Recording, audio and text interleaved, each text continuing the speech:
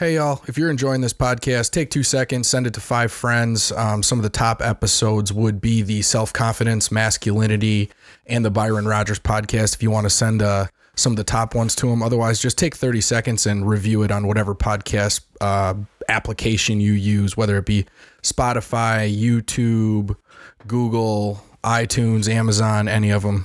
Thank you. Today's podcast is brought to you by AssaultLimited.com. Even when you aren't saying anything, you're saying something. Let your gear say the right thing for you. That's where Assault Limited comes in. Assault Limited offers tactical versions of things you use every day. The Assault Pen is a great quality, intimidating looking pen with a pinpoint tip used for self-defense or to break glass. The Assault Spork has so many different tactical uses, we only have time to highlight a few. It's a spoon, a fork, a wrench, a carabiner, and a bottle opener. The possibilities are endless. The Assault Pencils and the Assault Straws, well, they both look pretty badass, and they both tell political correctness to take a long jump off a short bridge. When you need things and you want them to be the best quality while issuing a statement to anyone else who sees, look at AssaultLimited.com. Also sponsoring today's podcast is Urban Savage, URBNSVG.com. The best quality apparel available. American-made t-shirts and sweatshirts that fit great with the quality that will outlast the creepy battery bunny. The Date Night Tee, which is the badasses version of the subtle embroidered logo t-shirt that so many of us grew up with. And the hats are 100% American-made, not just embroidered here like so many others. Ooh, and those sweatshirts are so damn comfy. The next time you're thinking about scoring a new piece of gear, remember to check out URBNSVG.com. Last but not least, today's podcast is brought to you by A3 Body Protectant.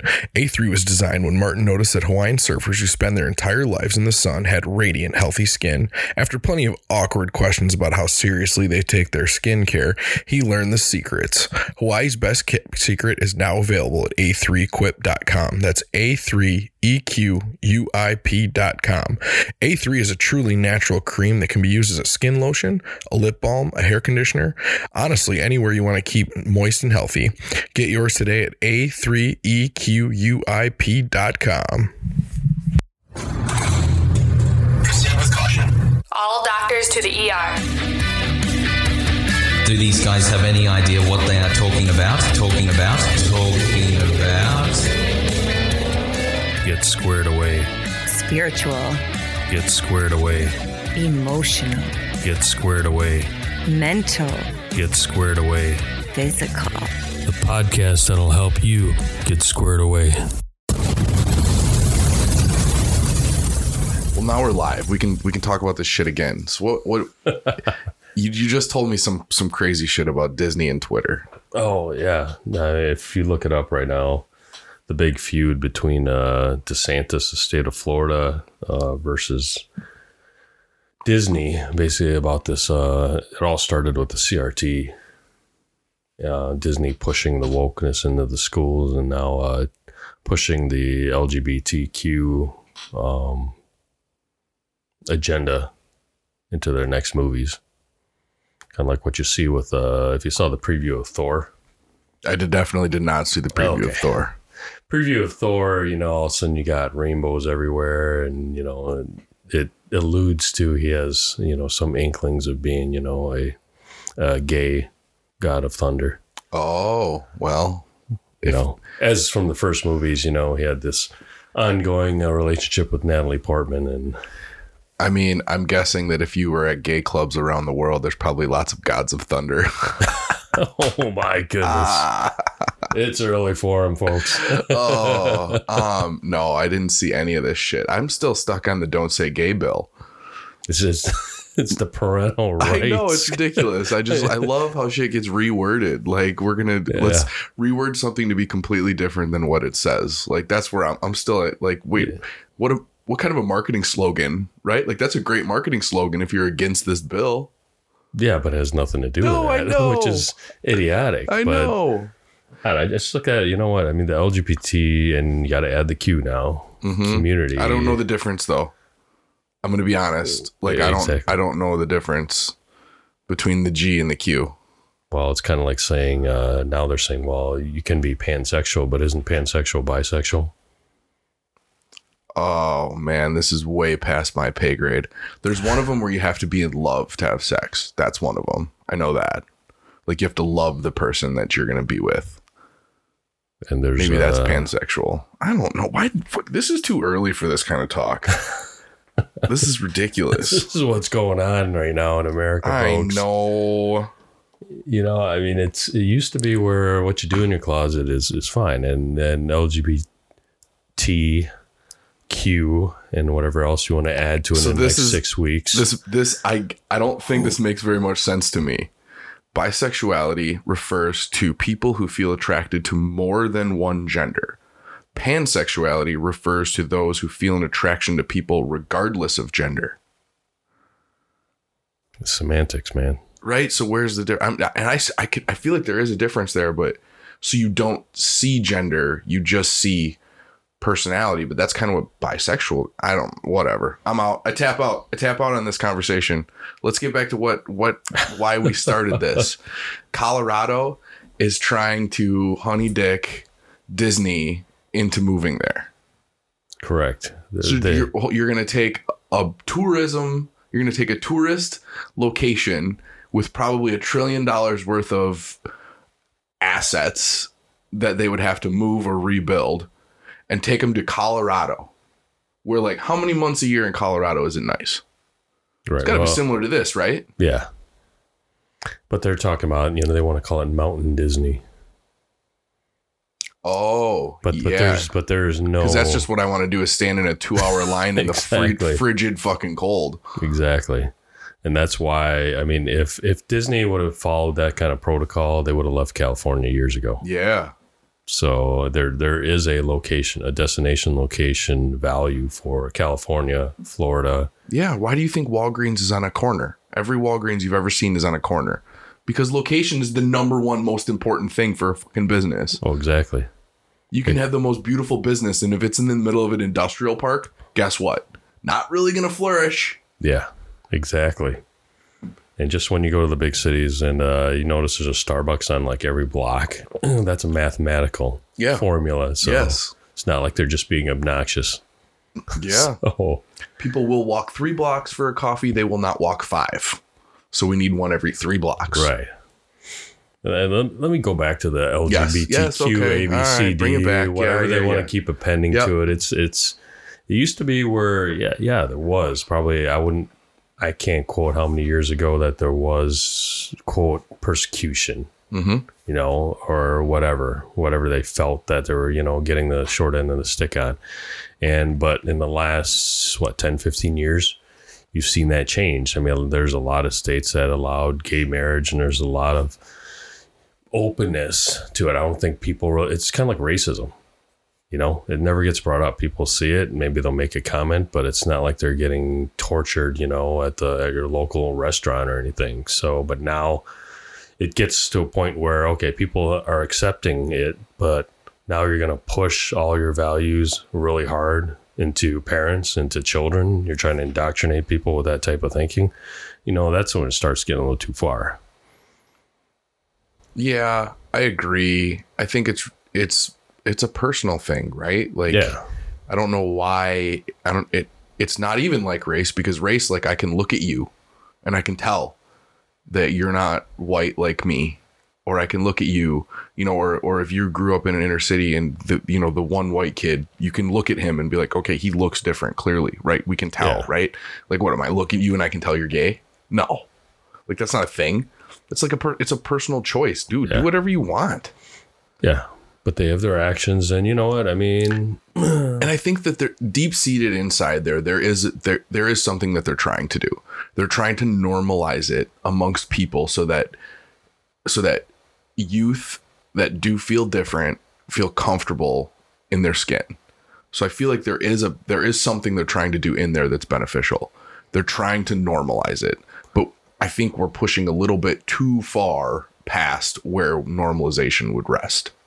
Yeah, I mean, there's, you can teach your kids to, accept people for who they are, but you can't start putting in, school education and telling your, 4 or 5 to 9-year-old that, okay, we're going to educate you about all the different, genders that are out there, because guess what? I mean, a lot of us don't believe that. This is a thin majority of the population in the U.S. It's just the loudest wheel, right? Hold on though. Gender and sexual orientation are very different. Right. You know, so gender is different. Gender is, that one's a stretch. Right. For that to be in any sort of education. Like gender has multiple, the problem here is gender has multiple definitions, and gender as you and I see it is basically just the scientific definition, right? Yeah, X chromosome, Y chromosome. What it could be. X chromosome, Y I chromosome, right? Yeah. But then there should be another word. It shouldn't even be the same. It shouldn't be another definition to the same word. It should be another word. Like your mind feels, your heart feels. I don't know, you know, but there's something else, right? Like, because we clearly, we, you know, 30 years ago when I grew up, there was very masculine boys and very feminine boys, and there was very masculine women and very girls and very feminine girls. Like it's a thing. Like, it doesn't mean that it was boys and girls' bodies or girls and boys' bodies. It's fucked up. But anyways, so that's gender. Sexual orientation, totally different. Yeah. I don't know. Whatever. I digress. But at that point, I mean, in the kids' formative years, I mean, math, reading, writing, arithmetic is what they really should focus on at that age, not trying to tell your kids, you know, what sex they should, you know, should be considering. This gets back to the core of the problem that we talked about a few weeks ago, which is the school is trying to be the parent. The government is trying to step in and be the parent, which for most people like you and I, that's not a problem because we are the parent. But there's a lot of kids out there that don't have, like, that's all they have. Yeah. That is their parent. That's the only good meal they get in a day. That's the only positive, you know, adult interaction they get in a day is that school time. Like, that's fucked up. Yeah. But this is, you know, where the communist backbone, the infrastructure is laid, where, you know, parental advice falls below the government. So government education is number one. Is more like indoctrination, not education. Is it that, or is it, how do you separate the kids that need that parenting from the kids that don't need that parenting? Well, how do you make that separation from a structural standpoint, right? Because we can't fix the parents. We can't go into a shitty area. We can't go into fucking, you know, white trash West Virginia and fix the parents. Yeah. So how do we separate those kids that need that influence? And that's where I think the churches and Boys and Girls Club need to get together and say, well, okay, we have our after school programs, but you have to agree on what the standard, the overall standard of values that you're going to be imparting on these kids. You know, not a narrative or not, you know, one special interest group, what they seek everyone else to be accepted. So, you know, that's something, like I said, it's not a government's job to do. It's nonprofit groups like the Boys and Girls Club. It's, you know, is it Girl Scouts, Boy Scouts? I don't know. There's so many after school programs that help. The YMCA. It's just, what do people want that standard to be? Or if you don't like that standard, send them somewhere else. Is there financial, like we paid for YMCA after school care, right? Yeah. Because we're fine. But do families that don't have the ability to pay for it, is it paid for them? Or do they have to pay for it too? Right? Like, so that's what I'm thinking. I don't know how many, you know, I don't know in how many, like, downtown Milwaukee, like how many church after school programs there are for kids to enroll in. You know what I mean? And how do they even get enrolled? Well, I know with there's in larger cities, the churches, I mean, they just basically open it up. I mean, you don't have to sign up. You don't have to pay for anything. You don't have to belong to the church. It's part of their ministry that they've budgeted as part of, you know, part of what the church offers as services, kind of like, you know, sending meals out to people. All that is all paid for by the church. Mm-hmm. Boys and Girls Club is a nonprofit that gets donations that basically, and I know this because I was asked to be on the board for Dane County. And you have to contribute X amount as a board member, and you have to go out and, you know, raise X amount based on their budget. So it just opens it up to basically, you just sign up, and based on capacity of what, you know, adult to kids ratio and how many they can fit in the building, that's all it is. So the programs are out there. It's just that if people really want to push that kind of agenda, you know, you'd have to start your own nonprofit or something. But it's figuring out how to get it's figuring out how to get right, because like a second grade kid that basically has no parenting. Yeah. Like, how does he know where the fuck to go? Right? Like, he just goes home and sits in front of the YouTube. Or, you know? yeah, I mean, the parent still has to, or whoever his guardian is, Yeah. still has to say, okay, after school, wow, there is a Boys and Girls Club. Exactly. Take the bus that they provide or walk to there and stay there till whatever. Because a lot of these places give them meals. Yeah. So by the time their parents are done with work, maybe at 7 or 8, or the guardians, then at least they've got some wholesome quality time. Yeah. Yeah. So, and that's much better than just hanging out with the riffraff. Yeah. There's not a lot of what do you call latchkey kids anymore. There's a ton of programs, but it's just You got to figure out how to get the programs out there and get the kids in the programs. Yeah. So I think that that's not to bog on the church, but I think that that's an issue that certain group of parents have a negative opinion of what's going to be, what their kids are going to be encountered with at a church, right? Like they think they're going to be indoctrinated, and like, I don't want my kid going there, but is there a, and this is totally to get back to our religion thing, and we don't even need to get into this, but is there like a religion 2.0 that's like a non-religion religion that's like value structure without the deity that could be implemented, that gets rid of any of the negative opinions that someone has in any sort of indoctrinated religious study, whether it is Muhammad or God or Buddha or any of the deities that are at the head of the religion? Yeah.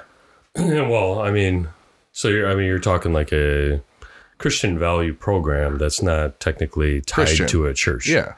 So, and that's basically the YMCA. I'm talking about a value program, not a Christian value program. I'm talking about a human value program. Yeah. So the YMCA. So you've had your kids there, right? Oh my God, I think we did swimming there, but that's all we've done. But the YMCA, we did after school, their after school program. But to digress, we're already 14 minutes in, but that was like literally just two, 20-year-old kids that were making sure my kid didn't kill somebody else. It was like all it was. Right. But before you sign your kid up there, they basically tell you the values, kind of like when you apply or sign up for Boys and Girls Club. Very surface level. You'll get, very surface level. This is what your kid's going to encounter. Yeah. This is the content that they're, that we're using. And churches do the same thing too, is like, we're going to be teaching from the Bible, when we have the kids together, or these are the type of videos, we're going to be Bible stories animated on TV for those that are watching TV. So they're very clear about that. Yeah. Though the YMCA is probably, I'd say it is church-backed. I mean, Young Men's Christian Association. Oh, yeah, good point. And I'm surprised that, somebody hasn't destroyed and be like the YLGBTQMA, whatever, CA. Right. But yeah, that is one of them. But you got to pay for that. Yeah. Boys and Girls Club, I don't know the origins, even I should know. I have like a folder on it, but. Yeah. But still, yeah, anybody could start one. Yeah. So if these woke folks want to have their own, then guess what? Make your own. And then offer that. And if people choose to go that route, they'll drop their kids off there. Yeah. That's how it should be. Not, we want to get our narrative into the schools and, tell your kids how to think. It's not how it works. Yeah. But that's a way easier structure than having to build a entire. Then do the work. Yeah. Yeah, it's kind of like these special interest groups. Yeah. And it's, and I don't want to knock on them today, but this is my criticism is like, why do you need federal funding for a group like that? Why do a lot of these special interest groups need federal funding? I mean, aren't most of them working? Why? Hold up. Why are we federal funding anything other than interstate commerce, infrastructure, laws, and safety of our country? Exactly. Because that's all the federal government is supposed to do. Yeah. That's what it's supposed to do, but it's expanded into this three-ring circus. Yeah, it's hilarious. So, speaking of expanding into a three-ring circus, let's talk about Europe's energy dependence on Russia. Oh, yeah. So if you were to build a perfect war, back in the day, right? You surrounded so and so city. They have big high walls. You can't break the walls. You just stop anything from going in or out. They can't get food. They can't get water. They can't get rid of their waste. You just starve them out. Yeah. That's basically what Europe has created with itself with this whole Russia situation. Yeah. Britain warned, what was it? They warned their people that 4 out of 10 people going into this winter will not be able to afford to heat their house. That's what Great Britain is saying? Yes. Really? I didn't hear that one. 40% Wow. of the people will not be able to afford. They're to the point where they're looking at a new coal mine. Coal. Dirty, oh my God, anti-woke coal. It'd be the first new coal mine in 30 years. And I'm hearing rumblings, and I haven't looked enough of it up yet, but I'm hearing rumblings that a lot of this this mentality that we have about energy, the negativity on nuclear, the negativity on coal, the positive, the positive thought on electricity, this is all coming from a lot of propaganda throughout the last 20 years. Really? Yeah. So I need to do some more research on that, how accurate that is. But the thought is that especially throughout Europe, that basically Russia has created an extremely effective propaganda campaign to keep them 100% or 80% reliable or dependent on Russian oil. Yeah. Well, I forgot. I think Germany is like almost majority of their supply is coming from Russia. Yeah. And, the thing is we have this negative opinion on nuclear, right? Like, why is that? I think it's because we have the 7 Mile Island and Chernobyl, right? The two big fuck ups. And then that little bit of in the Japanese. But that Japanese one was really weird because that was like 18 years past the day that it was supposed to be decommissioned. And it just never got decommissioned. Really? Like they just kept extending it. It was an obscene amount of time past when that plant was it was so out of date, and they just kept band-aiding things together because it was creating power and it wasn't, causing any catastrophic problems, which was great until the tsunami or whatever hit it. I don't even remember what hit it at that point in time. This has been a few years now. Right, yeah. And then all of a sudden it's, pissing spent nuclear fuel into the Pacific Ocean. But nuclear power isn't the problem there. Dumbass humans are the problem there that didn't decommission that when it was supposed to be decommissioned. Right. So then we go to basically Chernobyl and is it 7 Mile Island or 5 Mile Island? That's a good question. I don't want to even guess. Yeah. So anyways, we go to those two. So we have those two big, negative emotions on nuclear. But other than that, it's like a fairly clean power when you think about it compared to coal, right? Yeah. Or it compared to other fossil fuels. Like basically you have these little uranium pellets that get stacked with metal tubes, and that creates a fuel source. And the fuel source then creates nuclear fusion, right? Fission is, we haven't created nuclear fission yet. And that creates nuclear fission. The fission creates heat. The heat boils water and turns it into steam. Steam turns a steam turbine. The turbine turns a generator, and the generator creates power. And then the steam gets cooled off, turns back into water, and then gets used again. So the only waste we really have here is the spent nuclear fuel, which is a thing to talk about because we have no idea what to do with that yet. Like all the spent nuclear fuel from all of the nuclear power that we've created is just like in an underground, like storage mine somewhere in the fucking mountains. Yeah. Now you got this picture in my mind of this neon glowing stuff underneath the mountain. Kind of like, but there's still, so not to digress too far, but there's still a lot of energy left in that spent fuel. It's just harder to get out. So it would have to be like kind of like if you thought about picking up marbles, right? And if I threw 1,000 marbles on the ground, they're gonna form into tight areas, and then there's gonna be a bunch of random marbles, right? If I said pick up as many marbles as you can in 30 seconds, you're not gonna go and pick up one individual marble around the outside. You're gonna pick up big chunks of marbles in the middle. Yeah. So we got to figure out how to get the rest of that energy out of that fuel that's still there. So that's another step past. But we're not investing.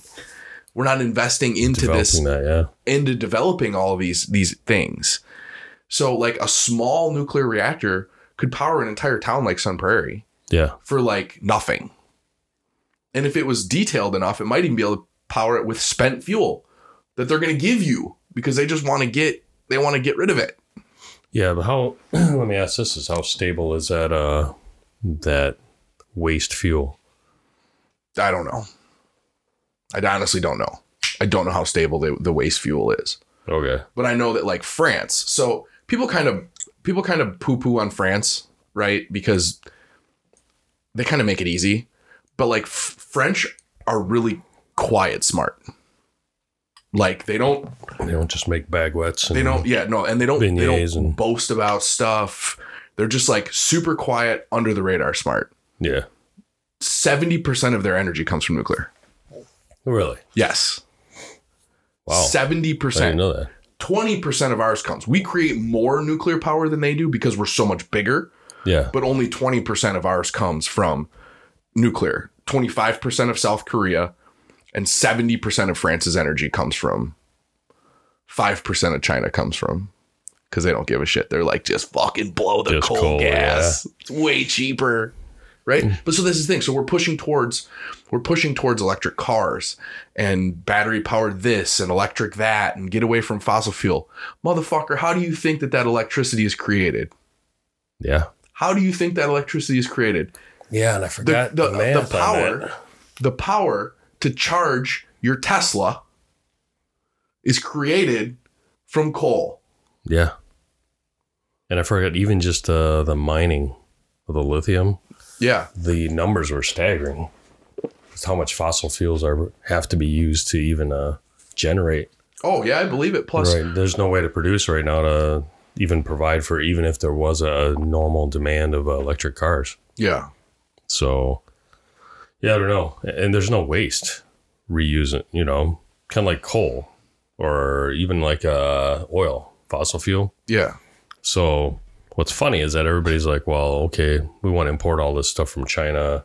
Well, majority of, those boats I come across with all the containers just that, I've been working with. Coal burning bitches. Yeah. Diesel fuel. It uses bunker fuel. Bunker fuel? Bunker fuel? Which is basically the lowest grade. It's the waste. Okay. So that's basically what they're using. We can't put this in anything else or convert it. So we just throw it in these ships and then bring them over here. So it's even imagine a boat carrying all this lithium that's being powered by the shittiest fuel coming across the way. And I'm sure the exhaust coming out of there is so clean. So yeah, it's so healthy for all those guys sitting on there for weeks on end too. Ugh. So yeah, it's funny. That's why I asked about the can you reuse that nuclear waste, because if it's stable and you can reuse it, well, then you can't reuse it because you're pulling the energy out, right? So the idea is, and I'm definitely not would this be physicist? I'm not a physicist.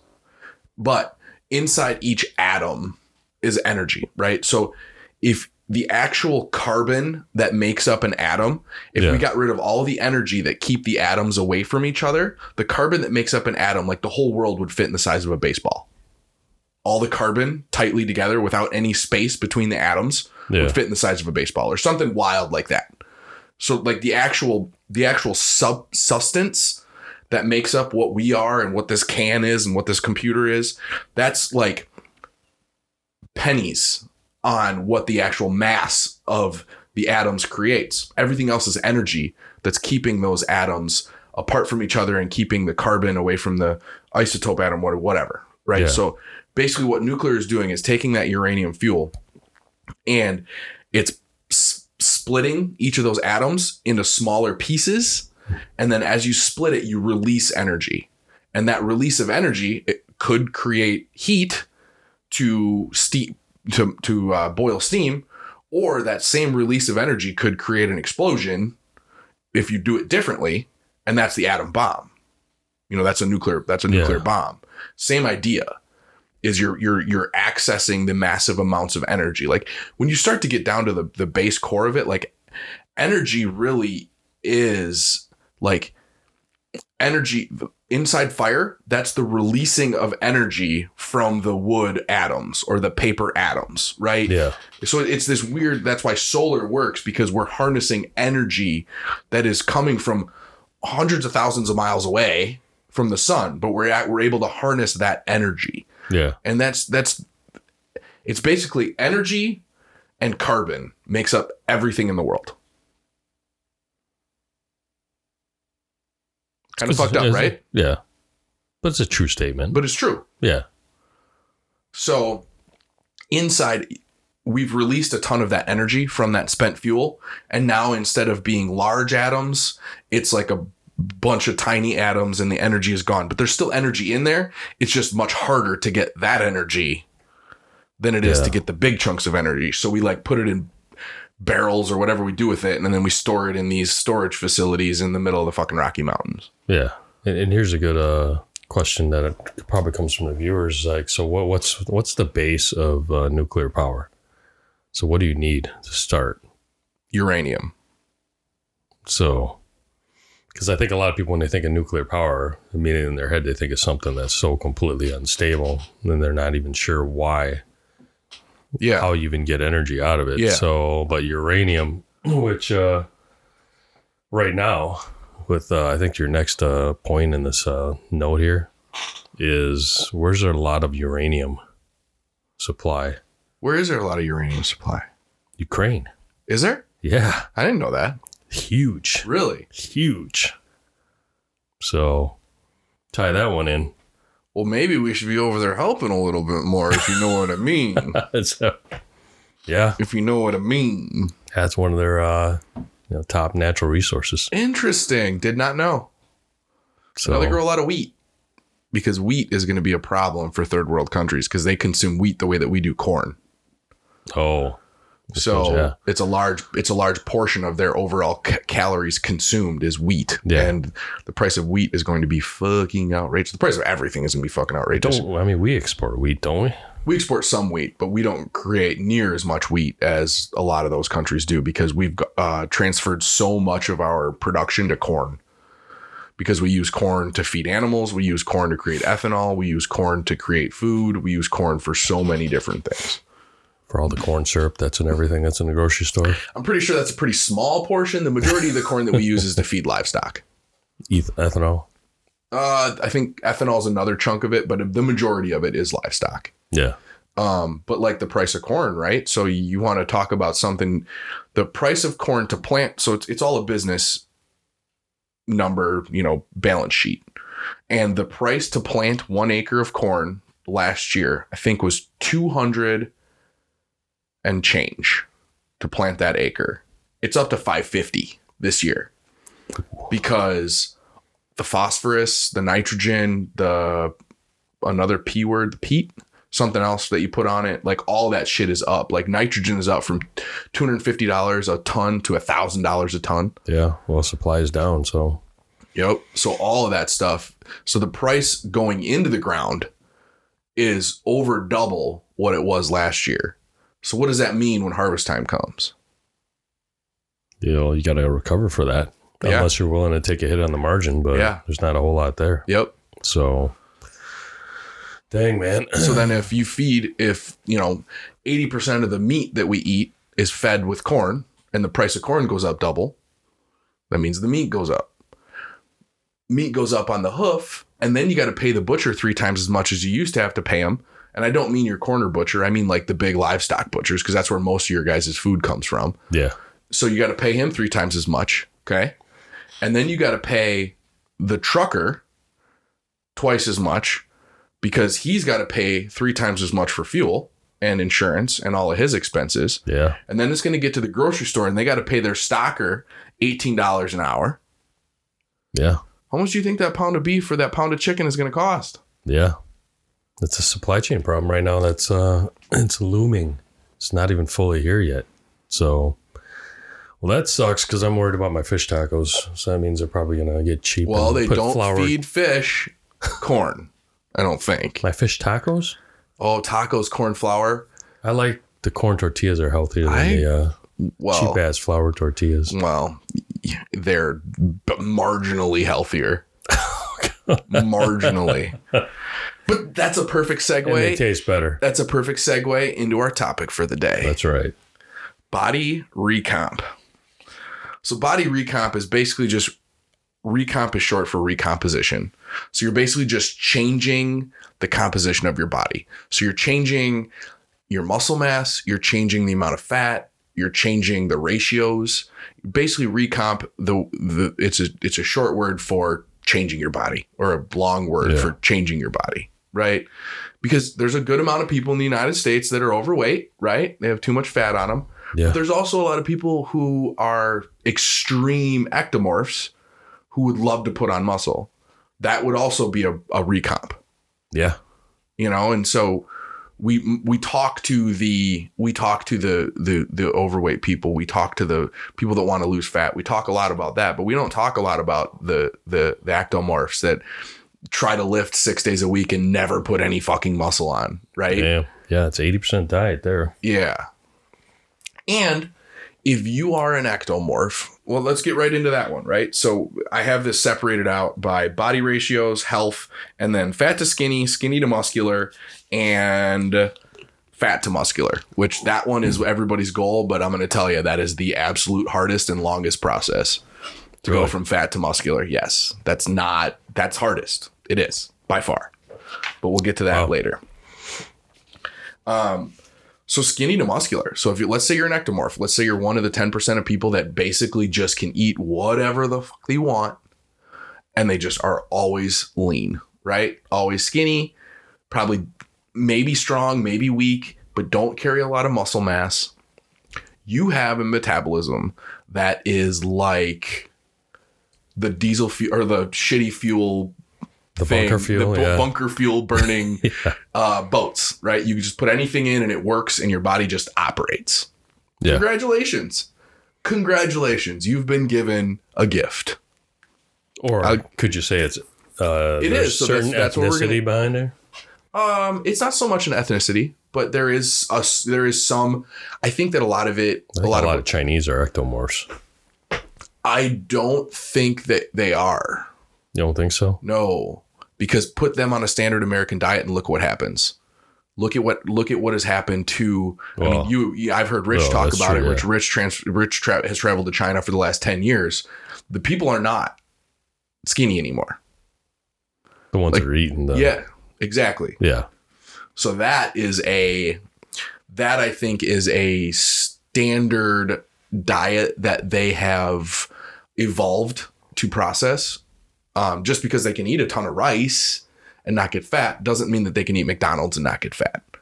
Right. Ectomorphs can eat McDonald's and pizza and peanut butter cups and Quick Trip gas station food. And I have a friend, Mark, total ectomorph. Ectomorph. Eat whatever the fuck he wants. Well, what's the level of toxicity in the system from all that? So that's another thing, right? So as well. Ectomorphs basically have zero fuel gauge. They have zero health gauge, right? That's how I talk about, like, I have a very, very sensitive fuel gauge. Like when I'm being unhealthy, my body, you can look in a mirror and you can go, oh, you're being unhealthy. Yeah. Whereas an ectomorph, like, they're going to look the same. Yeah. But a lot of those guys, because they've never had a problem, and girls, they've never had a problem with that. They know they don't worry about getting fat. They want to put on muscle, but they can't. So right there, we're going to talk about the biggest things from skinny to muscular if you are an ectomorph. And this will be just kind of a bullet pointed conversation, and then we can move on. No matter what, if you want to put on muscle, you need to be in a calorie surplus. You need to have more calories available to your system. And I say available to your system, not eating more calories. Because if you have a bunch of body fat on you and you're not an ectomorph, you're a mesomorph, then you have a lot more calories available to your system than an ectomorph that has 6% body fat. So For you, if you are skinny and you want to get muscular, you are going to need to eat more. Period. More calories, more protein, more often, and calorically dense food. Stuff that doesn't fill you up, that doesn't have a lot of calories, right? Broccoli will fill your ass up, no calories in it. Doesn't help. Popcorn, fill your ass up, no calories. Doesn't help. These are all very calorically, what's the opposite of dense? Hollow? I guess you can do that for now. Right? That's not right. For words That's there, all I got. So these are, anyways, you need to get with calorically dense foods. Nut butters, eggs, fatty meats. Trying to think of more calorically dense foods that are not bad for you, right? Because like cake and cupcakes and Reese's peanut butter cups and ice cream and all that shit is calorically dense. Yeah. And hey, congratulations, you won the lottery. You can have some more of those things than I can. So have some, but concentrate on eating more calorically dense natural foods. So I'm talking like, peanut butter banana protein shakes, hamburgers, steak, bacon, chicken with, fatty sauces, talking all this shit, tacos, pork. Like, you are going to need to consume a fuckload more calories. Yeah, that's for the ectomorph that wants to put the muscle on. The ectomorph that wants to put muscle on. Yeah. Biggest thing you need to focus on here is a lot of calories and minimum 8/10 to 1 full gram of protein per pound of goal body mass. Yeah. So if you're 145 pounds, but you want to put on 20 pounds of muscle, that's going to put you at 165 pounds. So you need to have 160, what would be 8/10 of 160? Like 140 to 160 grams of protein every single day. Yeah. Every day. No, that makes sense. I mean, and when I was in college and then they're basically, bulking us up for football. I mean, I came in at roughly about 200, 205, but I had to get to about 225, 235 to play.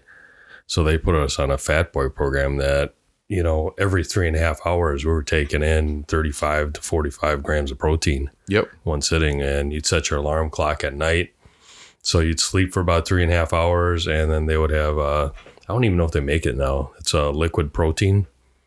Basically, it's in a bottle. So they put it on the top of the toilet. So when you wake up in the dark, obviously you don't turn on the lights or you're never going to fall back asleep. So you know where the can is and this bottle of protein sitting on the back of the toilet. Mm-hmm. So you grab it as you're sitting down, and as you're going, you're taking about 6 swigs of this thing that's equivalent to 30 grams of protein. Yep. But they made sure that every 3.5 hours you're pumping that. And if you're a real hard gainer, then you really have to, they're pumping a lot of carbs in you at the beginning of the day. Because if you got 2 practices a day, you're burning everything up. Yeah, and that's the thing people don't understand. So let's say you're an ectomorph that works out 6 days a week. So you work out for an hour, hour and a half, 6 days a week. Yeah. You probably need to be around 5,000 calories a day. Easily, yeah. Easily. Yep. Like, people don't understand, 2,000 calories a day. No, 2,000 calories a day is for a lazy bitch. Yeah. Like, if you want to put muscle on, you need to be around 5,000 calories a day. You need to be around 1 gram of protein per pound of body mass. That your goal body mass, not your body mass right now. Yeah. Your goal body mass. That's what the formula was, because they basically set what our goal is, and we had to hit that by season. So, so it is possible. No, it's 100% possible. The thing is, you need to make these changes. Exactly. You need sleep and you need rest, because your body, if you are an ectomorph, does not have the extra energy to recover the way that my body does. So you need to prioritize sleep and you need to rest. You probably should not be working out more than 3 or 4 days a week. It should be about an hour, about 3 or 4 days a week.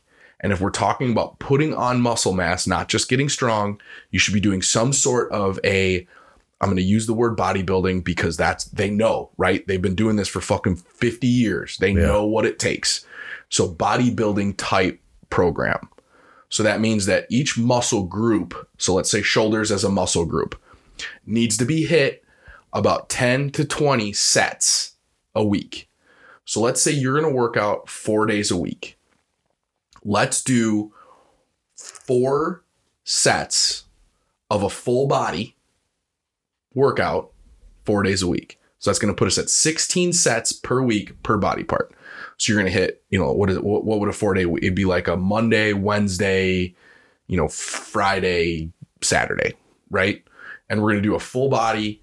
You're going to hit your shoulders 4 times, 4 days a week. You're going to hit your chest 4 times, 4 days a week. You're going to hit your legs 4 times, 4 days a week. You're going to hit your arms 4 times, 4 days a week, right?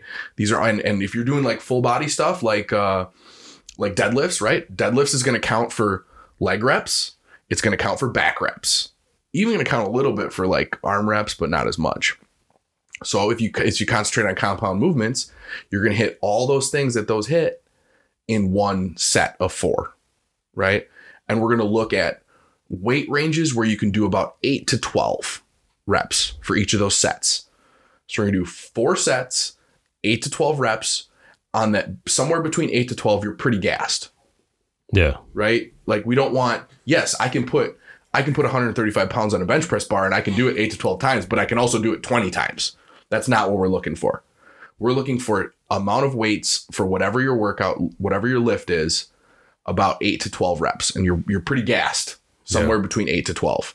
And we're going to do 4 sets 4 times a week. And we're going to rest the rest of the time.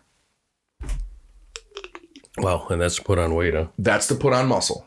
So when do you get down to like the 5-3-1s and the 5-3-1s is all powerlifting. 5-3-1s will not put on mass. Just get strong. So 5-3-1s, not to digress too much, but if you're somebody who wants to get stronger and put on muscle over time, you should be running like 2 bodybuilding cycles like I just talked about. So let's say 2 months, we'll call a cycle a month. People call it a mesocycle. Yeah. So you're going to run 2 months of the bodybuilding like I just said, and then you're going to run a month of a 5-3-1 for strength, because you have to also get stronger to lift more weights to put on more muscle. Yeah. So what about if you're 90 years old like I am? If you're 90 years old like you, I'd have to think more about this. This is not in my notes.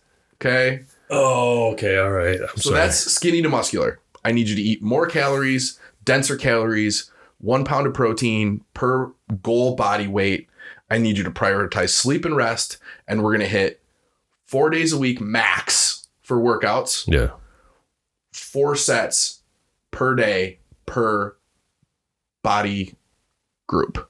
1 gram of protein per body pound. 1 gram of protein per goal body pound. Okay. Somewhere between 8 and 1. You don't need to go to 1.5. You don't need to go to 2. That'll just make you sick. Somewhere between 0.8 of a gram to a gram per pound of body weight that you want to be at for a goal. That number also comes in this next one, fat to skinny and fat to muscular. If you are 260 pounds, but you're probably 60 pounds overweight, that number that you're going off of, you're not trying to get 260 grams of protein a day. You're trying to get 200 grams of protein a day, because that's your lean body mass. That's where your goal is. That's where you want to be. You want to be muscular at 200 pounds, not muscular at 260 pounds. Yeah. So that's how that number always stays about the same. The only difference is what your goal is. Is your goal to lose fat, or is your goal to gain muscle? So fat to skinny. This one gets a little bit harder. The biggest thing here is most people that have been overweight their whole life have metabolic disorder. So if you have metabolic disorder, your body does not process carbohydrates the same way as a healthy body does.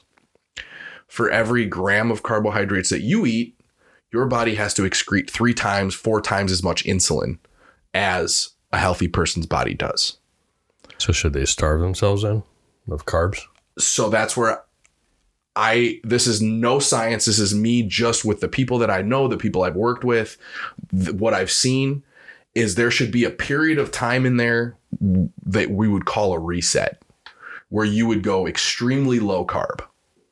Or no carb? Like this Atkins thing or not? Atkins, you still get like 25 to 50 grams of carbs a day. You do. Yeah. No carb would be keto, quote unquote keto. That would be no carb.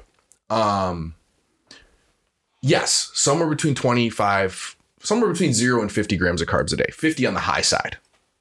But your carbs are all coming from natural sources like green beans and broccoli and carrots, and all this stuff has carbs in it, but they're not processed carbs. Like you can get 50 grams of carbs in a Mountain Dew, but that's instantly going to spike your insulin.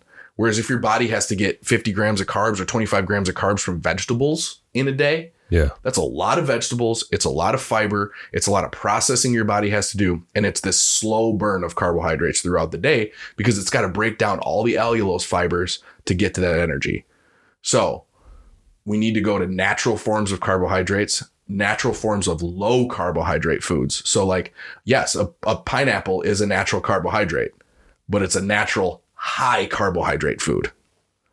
Damn. So we need to stay with, basically we're at this point in time for this reset period, which let's say it's all going to depend on how overweight you are. It's going to depend on how fucked up your system is. How long have you been overweight? It's going to depend on your genetics.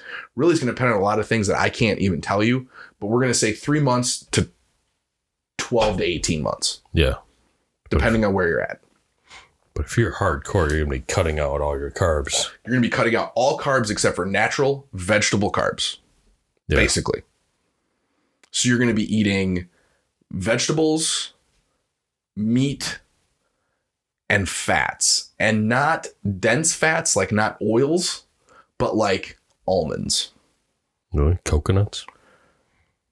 Coconuts, I think the problem is most stuff that is coconut is sweetened. Most stuff that's like real coconut. Who eats real coconut? Only fucking you. No, nobody just eats real coconut. They eat like the shredded coconut, which is all sweet. They buy it in a bag. That's all sweetened and it's sweetened and processed. Yes. Yeah. Yes, coconut would work at that point in time because it's natural fat, right? Yeah. But like coconut oil is a processed fat. It's really similar to a processed carbohydrate. It just doesn't have the insulin response.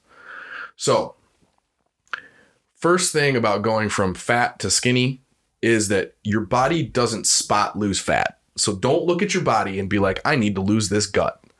Because if you to lose an inch off your gut, you have to lose an inch everywhere. So think about an inch off of your arms, an inch off of your legs. Okay.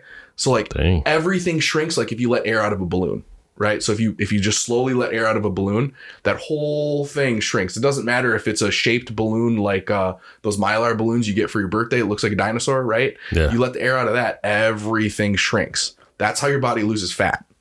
So like if you have a big belly or you have big upper arms, right? Women have a lot of hormonal issues where it'll cause like big upper arms or big chunks of back fat deposits or big, butt upper thigh fat, right? The thing is you're going to get over time lean to a point where like the rest of your body looks really thin. Yeah. And you still have fat in those areas. I'm telling you this not to get you down. Because of the higher ratio in those areas or what? Yes. Okay. So I'm not telling you this to get you down. I'm telling you this because I want you to be completely realistic with yourself. If you have big love handles and that's where the most of your fat deposits are, when you lose 10% of your body fat, you're still going to have love handles. They're just going to be smaller. Oh, so how do you explain Kim Kardashian? Surgery? I don't know what they. It's all surgery. A couple of ham hocks in her ass. Yeah, it's all what? surgery. Really? Yes, 100%. It's like, man, 100% all surgery. Normal. All right. Genetics play a big part here. I think that there is a place in the future for women that have hormonal imbalances to get some to get some hormone therapy, to get some hormone help, even some natural hormone changes that will help with where your body is storing fat. But I'm just not deep enough into that research to even talk about it. But your body specifically stores fat in specific places because of hormones. Your body stores all fat because of a calorie surplus, but it stores fat in specific places because of hormone balances. So if you have specifically heavy areas where you store fat, it's from certain hormones outweighing other hormones. No. But intermittent fasting is shown to help. So maybe instead of eating right away when you get up in the morning, wait to eat until 10 o'clock. Eat from 10 to 6 p.m. and then don't eat anything after 6 p.m. That'll give you an 8-hour eating window. And somewhere between 8 to 10 hours is where like the magic happens with the same amount of calories through science, through the studies that they've done, creates a leaner body mass than eating that same amount of calories throughout the whole time. Whether it has to do with your body having more time to recover, more time to repair, more time to heal, less time digesting, whatever it is, eating the same amount of food in a smaller window improves body weight, it improves body mass, it even improves cardiovascular function. Really? Which I'm not really 100% sure on what they're even estimating as far as that one. But this is fat to muscular. No, this is fat to skinny. Oh, fat. Oh, I mean, yeah. Yeah, this is fat to skinny. Right now, we're literally this. So, because I'm like picturing this as like if I want to get muscular, that's going to be tough. 100%. Because I need intervals where my body's taking that fuel and rebuilding. But the fuel doesn't have to come from eating the fuel. The fuel can come from burning the fuel off of your fat, because that's all fat is a fuel storage. That's all fat is. I'm talking a protein rebuilding to get muscular. Oh, you need your protein? Well, so the theory is if you worked out in the morning, you wanted to intermittent fast, and you were really talking about building muscle, your eating window would be in the morning. Your eating window wouldn't be at night, or you would lift in the afternoon, and your eating window would be in the afternoon. So that's all. Yeah, that's the difference there. But so let's not get to that one yet, because that one's going to be the hardest one, and we're already at 53 minutes. So protein, fat, and carbohydrate balance, you need to still be at your pound, 0.8 pounds of lean body mass. So if you are, if you're a 5'7" woman that weighs 180 pounds, where really, your goal weight is 140, you should be at 140 grams of protein a day. You should be getting a ton of fiber in the form of carbohydrates. So a ton of vegetables, not a lot of other carbohydrates. And then the rest of your calories to get to where you want to be. Because you get on the internet, find a calorie estimation calculator, and figure out approximately where you're going to be for a day. Somewhere between 1,600 and 2,500 calories a day. So you use fat to build up the rest of those calories. Whether it's another few hundred or another 500, you only want to be in about a 200 to 500 calorie deficit a day max. Weight training burns calories for 72 hours, whereas cardio burns calories for a few hours afterwards. Sleep is the most important. Diet is the second most important. Training is the third most important. I put training after diet because get on a treadmill and try to burn 350 calories. It is a fucking chore. Oh, yeah. Sit down and try to eat 350 calories. Real fucking easy. Yeah. So sleep, diet, training. As far as extra supplements go, I don't really subscribe to any of them because they all have some nasty ass side effects. But I will say that if you're in a calorie deficit, caffeine is a real fucking helper. Oh, well. How about fat burning? What about CLA? CLA doesn't have the greatest science behind it.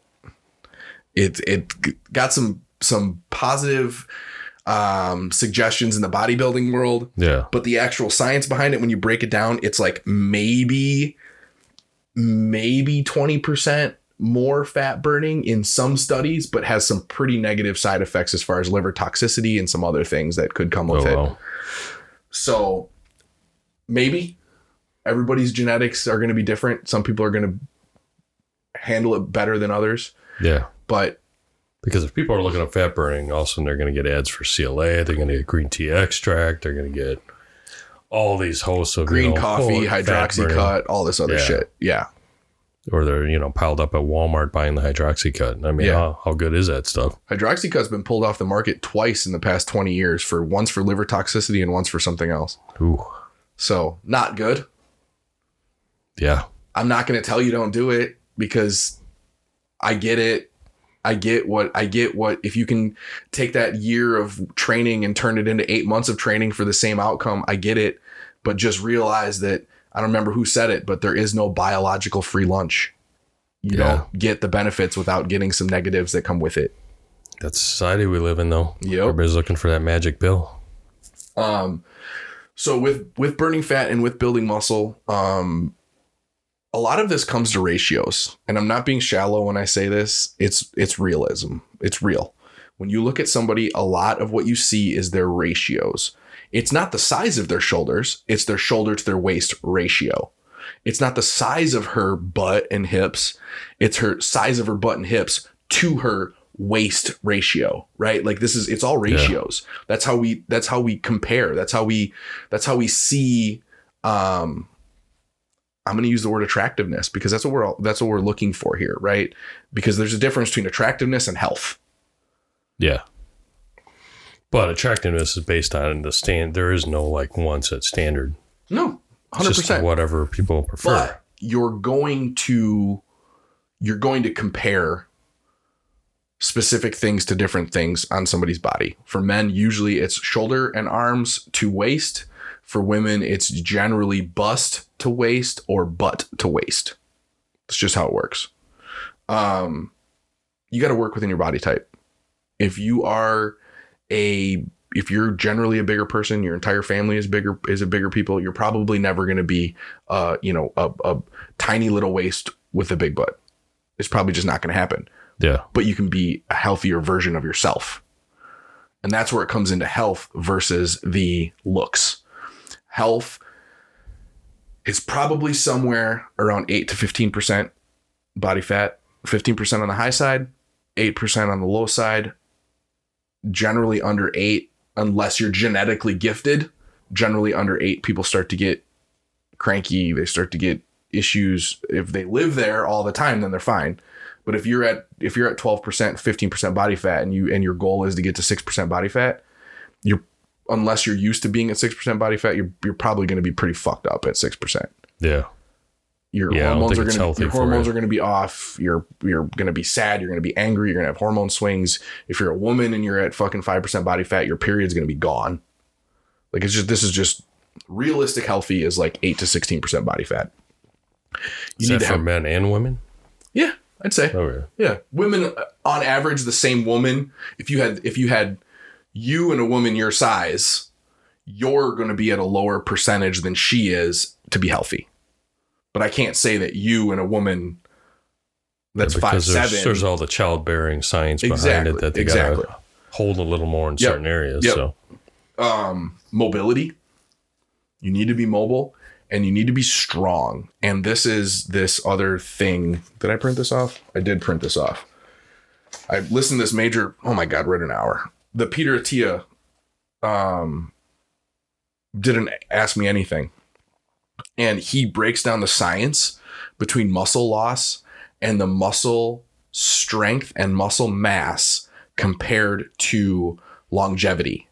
And it is directly correlative to longevity because you are going to lose so much muscle mass every year, at least 1%, sometimes closer to 3% per year after 50. So if you're an average 50-year-old and you live to be 80, you're going to be frail. If you're frail and you go to step down a stair and you fucking fall, you're going to break a hip. If you break a hip, there's a chance you're never going to come out of it when you're 80. And your life is going to be basically just counting the end till it's over. Versus if you are a way above average 50-year-old and you lose 1.5% every year and you're 80, you might turn into that average 80-year-old, right? So you can't stop the loss. After about 50, you're fucked. Sorry, bro. Thanks a lot, man. 50 to 60. Just answer my question. 50 to 60. You can't stop the loss. You can slow it down. What's the loss from? Just age, hormones. I'm guessing it's probably a lot hormonal. So I should start injecting hormones. Yeah, we could get you on that. I'll start a Fleet Farm today. I can't say what the loss is from because it's different for everybody, but it's just across the board. All the science has shown that you're gonna lose. So body starts degenerating. Yeah. Basically, I'm dying. We're only here to reproduce, and you're no longer at a viable reproductive age. So your body is just dying. Thanks a lot, man. Yep. Sorry. So that's one thing. Like, being healthy is being mobile, not carrying a ton of extra body fat, and being strong and having some muscle mass. That's what being healthy is. So we're at an hour and 2. Am I going to be able to get to fat to muscular? Fat to muscular is a long, slow road. Your body needs to take fat and it needs to use that for energy. And then it needs to take the protein that you're eating and turn it into muscle. That doesn't happen quickly. Whereas I could probably lose 25 pounds in a year. If I just decided I wanted to lose fat, if I wanted to lose 25 pounds in a year, I could do that. If I wanted to lose 25 pounds and gain 10 pounds of muscle mass, that'd probably take me 3 years. Really? Maybe 2 years. It's not a quick process. So that's why if you are overweight, lift, but don't lift with the idea of getting jacked. Lift with the idea of getting healthier and burning calories and lose the fat first. And then let's get to a point where we are healthy. We're not carrying a bunch of extra fat. And then let's put muscle on. But going from fat to muscular, the biggest things is we're not doing slow burn cardio. We're doing sprint cardio. So for an example of this, go to your computer, open up Google, type in endurance runner and type in sprinter and look at the two body types. Oh, yeah. Okay. So we're getting rid of any long, slow burn cardio. We're doing exhaustive sprint cardio. Yeah. Get on a Sprint 8 program, get on a Tabata program, whatever. So we're going to do that. That's going to be our cardio. Yeah. And what you're talking about is, I mean, if you're looking that up online, you're going to see the pictures. I mean, your runners, your triathletes, all your long cardio folks, the muscles are longer. And if you want to look more muscular, obviously you got to shorten that muscle and smaller. up. Yeah. So, yeah, what you're saying is exactly, you're going to see that. So we're going to lift to gain muscle. So we're going to lift like the ectomorphs. Okay. So go back, listen to the ectomorph thing. We're going to lift like that. We're going to hit muscle groups somewhere between 10 to 20 sets a week. We're going to lift heavy, but not so heavy that we're overtraining. But we're going to eat like we're losing fat, but hitting that protein goal. So if this is what you want to do, if you want to turn fat into muscle, we're going to hit 1 pound of lean body mass. So if you're 240 pounds, but you're overweight, you should be 200 pounds. We're going to eat 200 grams of protein a day. We're going to eat in a calorie deficit of about 300 calories, not 5, not 7, not 1,000, about 300 calories in a calorie deficit. We're going to get most of our other calories from non-processed foods, but we're going to lift like an ectomorph. And our cardio is going to be sprint cardio. And we're going to tie in and we're going to grind. And we're going to grind for what feels like fucking forever.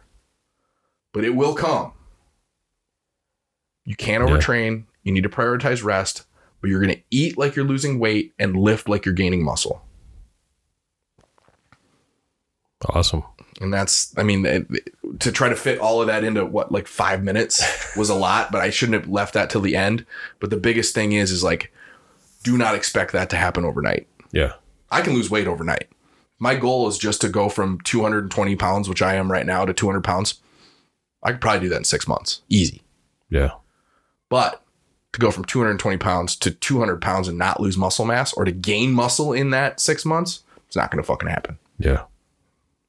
Yeah, it's a journey. You got to enjoy the journey, because the ultimate goal is you got to just focus on being healthy. The ultimate goal is being healthy, but let's face it, a lot of us really want to look good next to the pool. But if your goal is being healthy, those are just the milestones along the way as you Somewhat. start looking good. Somewhat. All right, that's a wrap. All right, man.